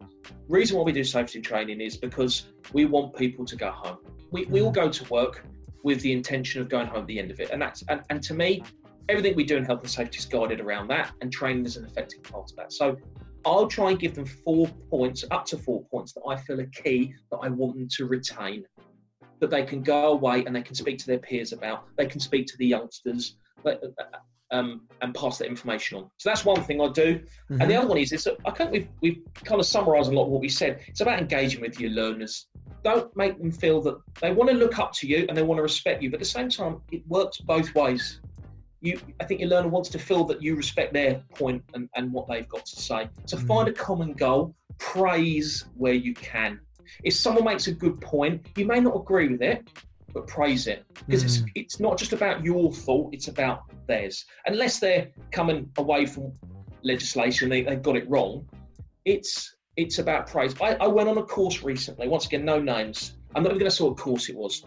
But within 3 minutes, as we said, I knew that the trainer didn't really know their subject matter. And I listened for the next sort of hour, and then I chucked a couple of questions out there I knew the answers to, and they got them wrong. And I then had the feedback form, and I refused to fill it in because I wanted to talk to managers and be honest and say, look, this wasn't good. It really wasn't good. And it's not like me. I'm a big believer in praising. As a nation, we're very good to be negative and complain when things are bad, but we should praise when things are good. You will get so much more from somebody in praising what they do than you will as contributing. Yeah, of course we've got to be negative and we've got to kick some arse sometimes, absolutely. But even down to praising your learners, someone in front of you gives you may not agree, but praise it, make them feel part of what you're doing, and you will get so much more. So keep your points, get your key 4 points that you want to reiterate, and then engage with your learner. Sit down with them at times. You haven't got to stand up totally, pointing fingers. And I try to engage everybody. I'll get names very quickly, and I'll try then, and I will pick on everybody, and I will go back to people and make points. And if someone's got something funny to say, I want to hear it because it's good. It settles people in. So, yeah, there's my two.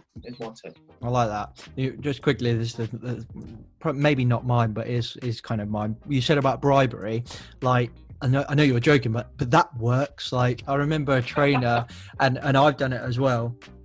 When I used to work with a trainer, used to buy like a multi-pack of Pom Bears, and he would basically like however many questions, I can't remember how he did it, but if you get more than 3 questions right throughout the day, you get a pack of Pom Bears, whatever. And then when I started delivering IOS management safely, I used to put a picture of my dog on the screen and say, this is my dog, Mister. There's nothing to do with this training course. However, throughout the rest of the course, I will treat you like my dog, and just let it sit there, simmer, because most people are offended at that point, which is what I like to do. And I would buy a tub of Celebrations or something like that and just put a label on it saying dog treats. And most people would be like, where is he going with this? And I would say the point is that my dog gets more praise than he does negative. So we train my dog, and still do, on positive reinforcement. So if you get something right today, or I'm impressed by something you say, I'm gonna give you the box of chocolates. You can take yourself a chocolate. And they're all like, oh, okay. And it's that's a brilliant idea. Yeah. It's fun throughout the day. You'd be like, if someone wants to say something, and you'd be like, you look like you're going to say something. Come on, what is it? And then even if you don't agree with it, I still be like, do you know what? I like that. Even if I don't like it, there's a treat. Because it encourages engagement and stuff like that. Sometimes it's just like picking one out and throwing it over. And then sometimes you use it as a joke to say, well, you're not getting a treat for that. That was terrible. And you can just make a bit of a joke about it. And it just made it real fun. So I genuinely do think bribery works. I say that quickly. Sorry, James. Years ago, I was working for a college. And they purchased a load of merchandise, and one was tax. So going back a few years now, so you put in your car, put your tax disc in it. It said the training body provider and so forth. And obviously, then they changed. About 6 months later, they turned around. You didn't have to keep your tax holder in your car anymore. So these things are all redundant. So I had a training course that morning, and I thought, I've got an idea. And I had all these things. And I took them out, and every time someone got something right positive, they were given one, and they loved it. Tax disc holder, fantastic. These things are awful, but they loved it. But what I do is, if they got something wrong, I take it away from them, and that went down well as well. Yeah. So it does work. It does work. It does like work. a child, yeah. I suppose it does depend on the manner in which you do it, and you've got to be quite a jovial person to be able to get away with stuff like that, calling people dogs and treating them like dogs. But it works. Yeah. If you're that kind of person, your good sense of humor and stuff like that, it works. Which kind of brings me to one of my top tips, which is a cheeky one, because I've rolled a hell of a lot into this one top tip, which is mix it up. So if you're in a classroom, that's fine. Acknowledge that, get over it. You've been given a classroom. Okay, how can I mix that up? If that means that you're going to plan some jokes in, I actively, I like to think I'm quite quick-witted anyway, but I will actively write stuff in where I think I can make a joke off of that. I can tell a funny story off of that. If I'm in, say, fire training, I've got a really funny story about an escape room, and it's very self-deprecating. It's humor based at me, but it makes people laugh. And then I bring it back round to the point that it's about means of escape. Yeah. So plan jokes in, use videos, podcast clips, anything like that. Interactions. Another thing that I like to do, and an old guy, kind of old mentor, taught me to do, is get guest speaker in. People are guest speaker. Yeah. If I'm working for a training company and I know, for example, Roy is just around the corner, and I'd be like, oh, Roy, do you know what? You've got a really good story about this. What time do you reckon you can jump in at? About 1 o'clock? Actually, yeah, I can. Cool. Jump in at 1 o'clock, just for half an hour, just talk about this story. Okay, great. Cool. Yeah, I can do that. It doesn't matter. Pack of Pom Bears, I'm there, mate. Yeah, pack of Pom Bears. There we go. Yeah, you want some dog treats? They're yours. So, things like that, get some different people in. If you're using external trainers, can you get your internal safety professional to pop in and out and just give internal related stories or something like that? Mix it up. The same voice all day is boring. So if you can absolutely. make group think, I think they call it group think, something like that. Yeah, the same voice. Yeah, exactly. If you can do exercises, you've got to make this as varied as possible. Think to the point where if you think I've been talking for a while, you should plan at that point. Change. It's an exercise, not a change in subject. You're doing an exercise. I use a lot of Lego in my training, so I just be like, there you go, everyone. I say I use a duck one, so everyone gets the same amount of bricks. Here you go. Everybody build a duck. I make a joke, say you've all seen ducks. If I'm up north, I say, you see ducks up here, right? You've got ducks up north, and stuff like that. So things like that. And they say, why are we building a duck? Well, because you all had the same amount of bricks, you all had the same amount of time, but yet you still built a different duck. That tells you that how people perceive things is different, how people do things is different. So it's all about diversity of ideas. Silly things like that get people engaged. They just help people. So mix it up is my biggest tip. My other one, which I'm a little bit annoyed that I forgot that it was one of my tips, so I wouldn't have mentioned it earlier, but my other one is the same as yours, is that golden thread. And I will still use it because I've put a lot in that mix it up. So that was quite cheeky, but have a golden thread, or have those 3-4 points that are key pieces of information that you really want to take it away. You want them to take away, and that they can take away. And for me, they're probably my two things. If I was going to be cheeky and add another one, I would say try and make it relative. Come up with some relative stories that relate to them, their lives, their workplace, or something like that. Or get them to as well. Get them to come up with some stories. That's always a good one. Yeah, use a room. Make them feel a part of it. You can talk for hours about what makes effective and good training, because everyone's different, and that's the great thing about it. but the majority of people, especially the guys that we're teaching and girls that we're teaching, love to feel that they are the centre of attention as well. Some people don't, but the majority do. So get them to talk to you about some of their, their stories. Get them to open up. That always works well, Yeah. Yeah. There's some good thoughts there. I like the bribery one, definitely. I might have to, that's good. I've got loads of if the whole podcast was just about tips for training, I've got so many up my sleeve I'd love to tell people about. I'd sit here all day, but like you say, we have to go and earn some money. But yeah. Okay, mate. Do you know what? I'm really gutted. I genuinely just want to continue this. I know there's so much more. You're talking now. There's thinking, I haven't said that, and there's this I want to talk about. I kind of feel like we kind of talked about stuff, but we never come to a kind of focal point. But I think to me, it's about effective training is what we're kind of looking at, and I just think it should be higher on our agenda about educating people. External, internal. There's good arguments for both, but I think you get more positive results with internal using external as well. It drives costs down, but also can put costs in because you're looking after subcontractors and training for clients and stuff as well. I agree. I think. Go on, mate. Sorry. No, go. I think you're right. We have covered a lot of stuff. We've skimmed over a lot of stuff, and that is unfortunately the nature of these short. To me, a lot of people think an hour's podcast is long. We've gone over an hour easy. They think it's long, but sometimes I'm talking to people and I just think I could talk for at least another 2 or 3 hours, and that is the nature of it. You just kind of skim over stuff. But for me, I think the golden thread, to use my term, of this is that you've got to look at training not like a certificate and a tick box. If you look at this like this is the tool that we can use for everything, to engage, to improve culture, to show people we're invested in them, to educate people. There's so much more to this, and I know I've mentioned it a few times in other podcasts, but even if you do send people away on a course, like go and check out the venue. If you pull up there and it looks like shit, your employees are going to think the same, and they're going to feel like you're not invested in them. But I remember going and doing my knee wash, and just turned up to the site, and it was a beautiful place, and I was like, wow, my business has really invested in me here. The only course anyone's ever paid for me, so that was a good start. But and then it's like pub lunches, and it just makes you feel invested. There's so much to training, there's so much potential to this that you're missing out on by just trying to get the certificate. For me, that would be the golden thread of this conversation. Is there's a huge potential here. It could be, like you say, we could even put this at the hierarchy of controls if we utilized it correctly, which I don't feel like we currently are. Well, to me, it's a hierarchy of controls. When we look at the hierarchy of controls, it should be an adaptation to every single one.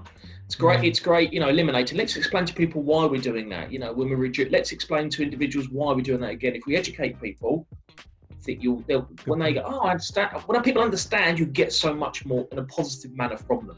So, I like the golden thread. I'll take that one away with me. Sure. As what a company can do, if management support, and that's what I was trying to make that point, because you've got to get management on board. It's a big decision bringing me on as a health and safety manager and as a trainer, but it's promoted from the MD all the way down. To my boss, Mark, it's promoted all the way down, and they're nothing but engaging in what I do. Everything I ask for, they agree to. Everything I try and put into practice, they're with it. There's some conversations on the way, but they go with that, and I just have to give that credit. Even down to like today, mentioned to the boss, hey, fantastic, but it's not about name dropping, it's about what a company can do if they put the effort, the energy, and the money behind it, but they can reduce costs long term. Because I think they see that the external, internal training, there's a lot of money goes to external training. But what happens in those 3 years? Does it make us, as you said, you don't like the word compliant, does it make our guys compliant? What have we done in that time? And I think they wanted to bridge that gap, as well as bringing costs down, which hopefully it has and will do more. Because we're IOSH accredited now. We're going to be have our own accreditation for a lot of things that we do. Long term, I'd like to get our some of our guys who come into retirement. I want to get them to be able to to do their A1 verify. Actually, I don't know if it's A1. Is to become an assessor and do MVQ and sign off our apprenticeships. Now, I didn't even discuss apprentices. We've got, as a company, we've got 28 apprentices at the moment that we actively engage with and promote. 106 agreements. I don't know if you've come across them before. Yeah. So we actively have open days and promote our training with the apprentices and interview them and bring them on and have a training day. We've got a mock plumbing set up and a mock electrical distribution board set up, and we get individuals to come in and show them what the job's about. We're already training them before they've even been offered a job with us. You'll see it if you have a look on LinkedIn. We've done some work with some clients, and that's we don't get there's no money with that. That really is about trying to promote so many things: safety, helping the local authority. As a company, we want to promote that 106 agreement to try and make a small change. There's a lot of good things that we try and do that I think a lot of our workforce and a lot of people don't see, because a lot of things goes on behind closed doors. But we do a lot of things that are effectively around training. We're trying to educate before people even come on board with it. So I think the only thing that plug in the companies, I think they're a big believer in that. There's nothing they don't let us do. They let me have a bit of reign to be able to promote the company, educate people, look at the next generation as well. I'm in charge of apprentices. One of my roles is head of apprentices, and it is a juggernaut. It's huge. It's a big, because we're training them at colleges, and colleges are struggling at the moment. That's something I wanted to briefly talk about. We talk about education. The college system's in trouble at the moment. Further education, and I don't blame colleges. Funding's dried up. It's not the availability of lecturers anymore, because it's not an industry that they want to get into. When a guy was an electrician and he'd come to his sixth and thought, you know what, I could sit in a classroom and have 8 weeks off. That doesn't happen anymore, because they don't pay him for the holidays anymore, and they're still only paying him 30 grand a year to work in London. So colleges are struggling. We have a daily battle with colleges and engaging with our guys. They put me in front of computers because they haven't got a tutor for them to work with. It's interesting you say that, actually, because and we are going to have to tie this up, unfortunately, but this would be a good conversation in its own right. It's interesting you said that. I was around my father-in-law's house last night, and we were talking about a local college, and basically my wife's stepmom, she works at a local university that is local to that college, if that makes sense. And she gets all the ins and outs, and basically this college had the Ofsted report, and they were like torn to pieces with health and safety, and to kind of put another point in, and I'll bring them together in a second.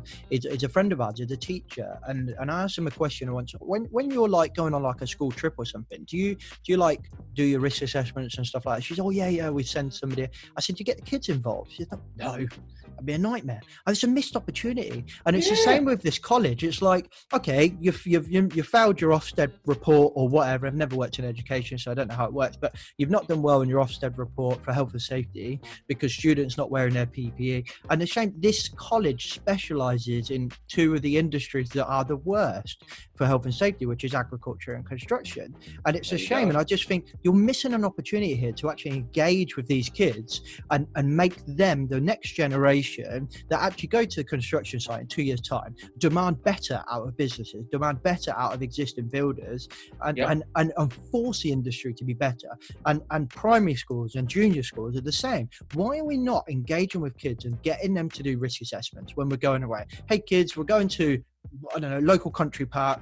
We're going to have a think about the risk. What do you think is a little bit more dangerous in the park that's safer in the classroom? We could trip over, miss. And think about the conversation. You're not teaching them how to do a risk assessment, but you are teaching them how to do a risk assessment because they're doing it in their head. We're missing such a big opportunity in education. And you're right, this could be a conversation in its own right, and it's something I'm hugely passionate about. We didn't even go on to break down like SMSTS and the things they teach us that they don't need to the things that I want them to be teaching my operatives, like, Lola. I want them to tell my guys about thorough examination, lifting equipment. That's what I want them to be talking about. I don't want them knowing about what the client's responsible for. That's management's job, But you're right, the college one, It's huge. I've got 28 guys out there, and it's a struggle for me to keep on top of it. I've had to get quite a bit of help in turn. That's another thing. I went to the management of the company in Watkins and said, I need some help. And they just went, yeah, what do you need? And I said, I've got to grips with the plant. I'm in charge of plant. I've got to grips with the health and safety, and the training is the big thing. But apprentice is the one that I'm struggling with. And I've been to see every college. I've proactively gone out and met every one of the colleges in London. And they've been nothing but fantastic. And they've all been honest and said, we are struggling. Some aren't, some are. And you look at their lesson plans and the guided scheme of work that they have for their operatives, for the students. And they miss all of that stuff. They do health and safety, but all they do is Health and Safety at Work Act, management regs. They don't talk about risk assessment and get them involved. Get them involved in the risk assessment and the fire plans, and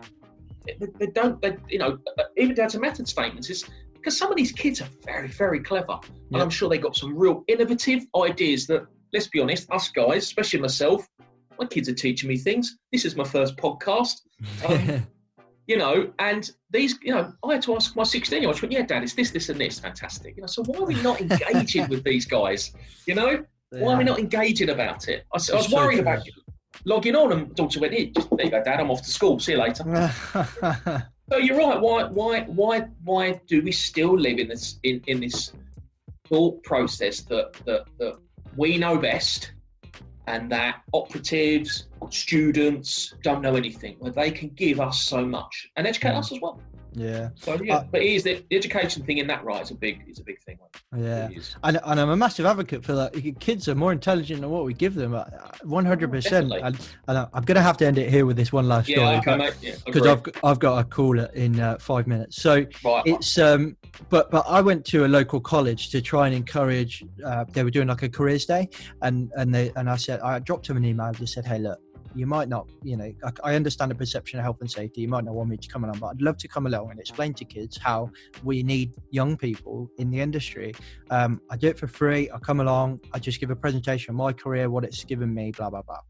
And it was probably one of the best things I've ever done. So I in my spare time, created a couple of games for my training and stuff. I took one of those games there, kids tore it apart, gave me loads of really useful feedback. And, in the future, I know exactly what that game's going to look like now. And maybe one day I'll sell it.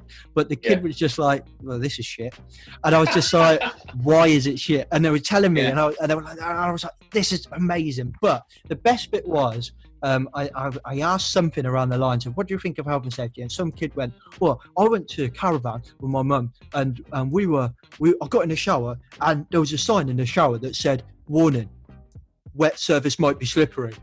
And I was like, it's stupid, isn't it? And I was like, yes, mate, it is stupid. It is. Yeah. So did you not know that before you read that sign? He was like, no, obviously, I know it's going to be slippery. It's a shower. There you go. I was like, exactly. And that's why we need people like you to come and join this industry. The kids are intelligent. Let's utilize them a little bit more. Absolutely. On that note, thank you, Roy, for coming on. And thank you for coming on and telling us about what Watkins are doing. It really does sound like the way forward, which is amazing. Thank you very much for coming on. I'm 100% sure we could have you back on and talk about training for another 2-3 hours. We have gone way over the time that was in the diary. 2 hours, mate. Yeah, just under 2 hours. 2 hours. So maybe I'll split it into 2. But thank you very much. And you're welcome. Anytime we need me back, if it goes down well, we can do this again. There is always a lot to talk about with it. So. Yeah. Hope you found that interesting. I hope you found that useful.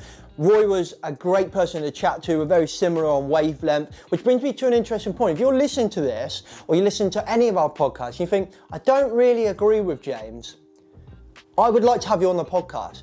I want somebody that doesn't agree with my methodology towards safety. It's a very kind of avoidance of paperwork. It's very kind of avoidance. It's a people-based system. It's not a systems-based system. Now, I don't mean to say that systems is better or people is better or vice versa. What I mean to say, that's just how I operate. But I would love to have somebody on that can debate in a professional manner without being offended, etc. Maybe have a bit of laugh and joke around it as well, because that's just what I love. And come on and just disagree with me. Most people that want to come on this podcast or we engage with and end up coming on the podcast are people that agree with us. That's the inherent kind of nature of a podcast. People like what they do, they share what they hear, and they share with people that they think will like it as well. I get that. So if you don't like this, or you've seen one video or something and you think, no, I don't agree with that, I would love to get you on the podcast and just have a professional debate. I think it's good to be challenged, and I would welcome that challenge as well. So if that's you, hit me up on Twitter of Rebranded Safety, or LinkedIn, James McPherson, or Facebook, Rebranded Safety. If you're watching on YouTube, all of those socials will come on your screen right now. If you're listening on podcast, the links are in the description. If you like this podcast, please share it with 3 people that you think would benefit from it. You don't have to share it with all. I'm not greedy, just 3 people. If you listen on iTunes, we'd love you to leave us a rate and review. It really helps us get into other people's ear holes. And I've asked enough of you today. That will do. I hope you enjoyed this podcast. I'll catch you next week. Safe.